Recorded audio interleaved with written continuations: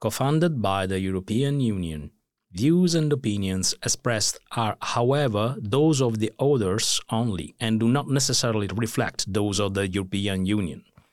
Neither the European Union nor the granting authority can be held responsible for them. Hello everyone and welcome to this special edition of Euractiv Beyond the Byline. I am Angelo Di Mambro, I'm Euractiv's agri-food editor, and I will be hosting this episode focusing on the European Union agriculture and food policy.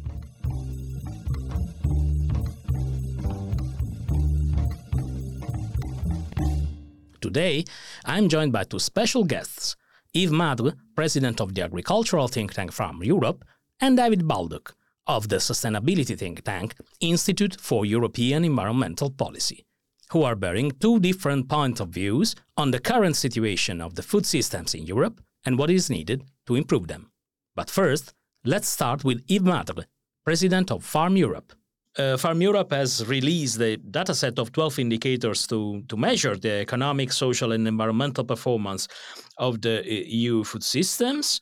What is the general picture emerging from the dataset? And the aim was to measure the impacts of 20 years of European policies when it comes to agri-food systems. The main conclusions right now are that we have three main winners in Europe when it comes to the policy and the impacts of the policies.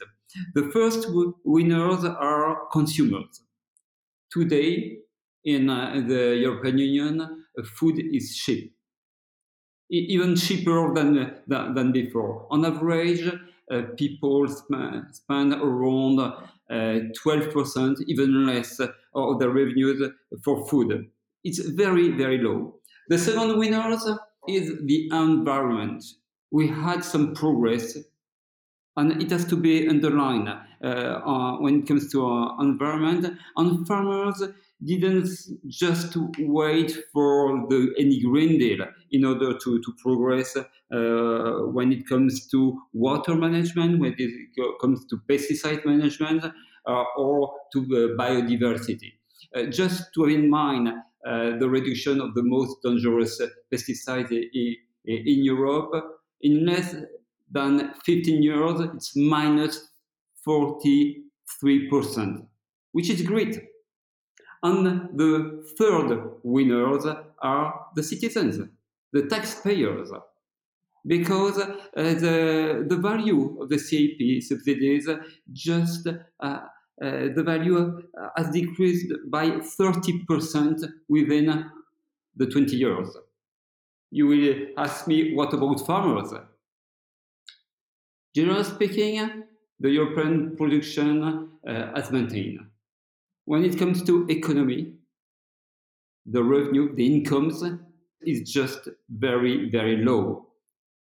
The income per hectare has decreased by 12% during that period, which is quite a problem if you want to prepare the future and invest in the future.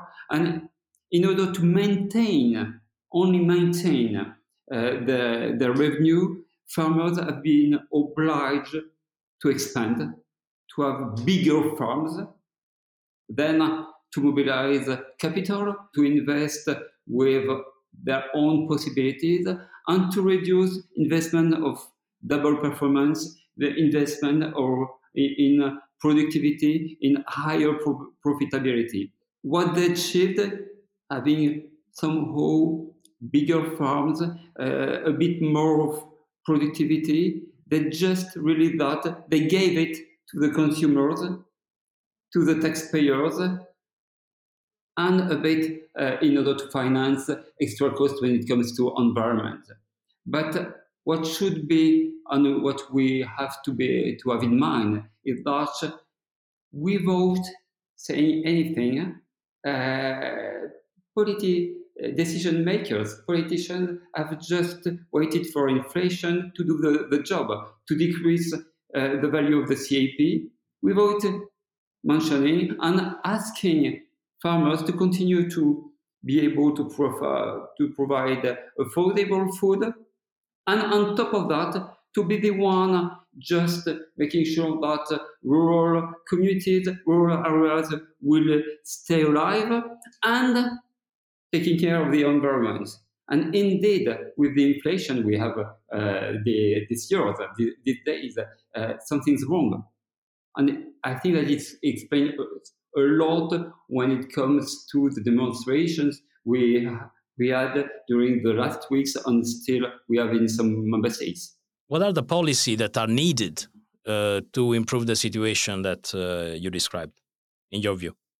I think that when discussing about policies on what could be useful as European policies and decision, we should have in mind, on one hand, this situation we just discussed and described, and the fact that indeed the European Union will enlarge. So tomorrow we'll have EU 30, maybe 31, 32. More member states, and notably Ukraine. And we need to have both in mind. What is needed today, I think, is to be able, one, to secure revenues, incomes, farm incomes, on one hand, and to be able to prepare the future. Preparing the future means investments. So we are just in front of a big wall of investments in double performance. Either we achieve that, and we have tools, and as well financial tools to do it, or we'll bet just on the growth, less production, less agriculture. What is, I think, quite problematic and quite relevant today. When it comes to the bioeconomy, we all know that the bioeconomy is very important for the European Union in order to have the transition and to be able to manage the transition of its whole economy, not only the agricultural one, the whole European economy. When it comes to bioeconomy today, we import what is needed, the biomass we need in order to develop our own European bioeconomy. This is not sustainable. This is not sustainable economically. This is not sustainable when it comes to sovereignty. This is not sustainable when it comes to environment and global environment. We all know that we produce better in Europe than elsewhere in the world. So, do we want to expand, to increase our production in the European Union, to be better when it comes to sovereignty, tomorrow or not? If the answer is yes, definitively yes, indeed we need a dynamic policy, European policy, when it comes to investments in both economy, higher profitability, and sustainability at the same time. And this is doable. We have all the tools.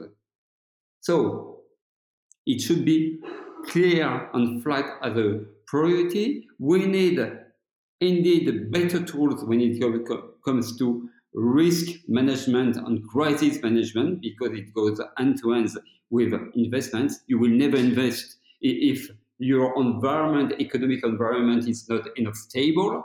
And of course, you need to be able to say to farmers, will be and will continue to be with you because we trust you, and will secure enough your income. Just to have one figure in mind, when it comes to incomes, farming incomes in European Union, 53% of the incomes are from CAP subsidies. You can't get rid of that within one night. So it's a matter of orientation and priority rather than of new policy tools. Is this yes, correct? it is and it is then if we do recognize that it is needed, this is as well a matter of finance. Do we want to continue and just not to consider inflation? And then, indeed, within 10 more years, the value of the CEP won't be minus 30, but minus 50, meaning that you can't do anything with. Or do we say that, do we recognize that we have inflation in European Union? We have a strategic sector. It's very important for the European Union, and then we'll adapt, we'll adjust the CAP budget, taking into consideration inflation, as it was the case before 2000 and something. So, according to Madre, Europe has done quite well on the environment and needs to reconsider productive agriculture as a strategic priority. Now we listen to a quite different perspective with David Baldock of the sustainability think tank Institute for European Environmental Policy. My first question is, what is the IEEP assessment of the environmental impact of the EU policies? Agri-food policies, common agricultural policies, but also other, let's say, food farm-related policy in the last 20 years. The last 20 years have seen some significant changes in agri-food policies and some alignment with environmental priorities in a better way than in the previous decades. And the EU has done better than the US, for example, in trying to address environmental issues. But what we've seen is not sufficient progress compared with the needs that we have. And we see that greenhouse gas emissions have remained pretty flat from agriculture. They've not really improved. We see that biodiversity is continuing to decline. We haven't got on top of water pollution. So although there have been more incentives for farmers, which is very welcome, although some of the conditions have been tightened, although we've got some new regulations, it hasn't added up to enough compared with the real sustainability challenges. And on the food side, we've seen a failure really to get to grips with a series of important diet-related diseases as well. So we have very big challenges out there. And the pace of change is not a lack of change completely in agri-food policy. It just isn't sufficient change on the scale to really grasp what we're facing in Europe. And are there member states doing better than others? Yes, of course. That's always true in Europe. And there's some regions doing better than others too. And you can see examples. For example, in Austria, you've got a very big organic sector has been helped to develop. There's some very interesting focus on results-based approaches in parts of Ireland. We see quite a bit of ambition to get greenhouse gas emissions down in Denmark, for example. But it's not always fair to compare between member states. Some are a lot richer, others, and they've got far deeper depth of experience. The institutions capable of really developing policies. They've got farmers who are more affluent.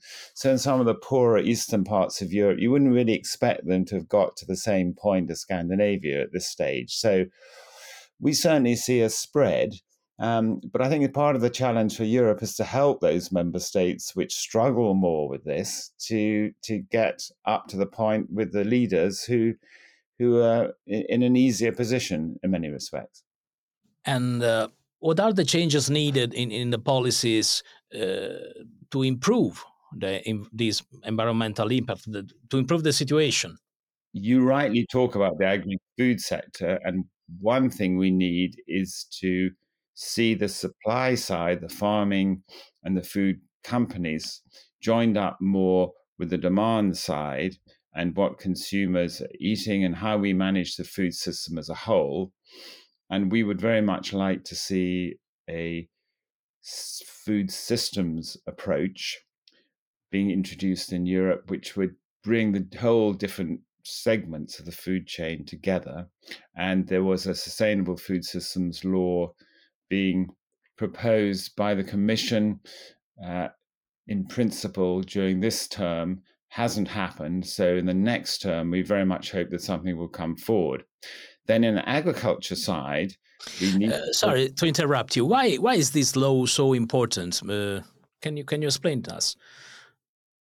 It's important because if we fail to address what's happening on the food side, we can't get the agriculture side right either. So, for example, we need to address diet-related diseases and obesity and diabetes. We have to have a healthy diet. And if we want to reduce greenhouse gases, we need to eat less livestock products and more plant-based products. And so it's no good the farmers producing one thing and the consumers wanting something else. And then we are importing or exporting. So the system doesn't add up and we don't get to where we need to be. So although it's difficult, it's a bit challenging, we've got to somehow get that knitting all together in a way which makes sense, and it benefits people as well as farmers and society. And can I say something on the agriculture? Okay, of course. We also need to change the agriculture policy. At the moment, it tends to promote business as usual and not enough change towards sustainability.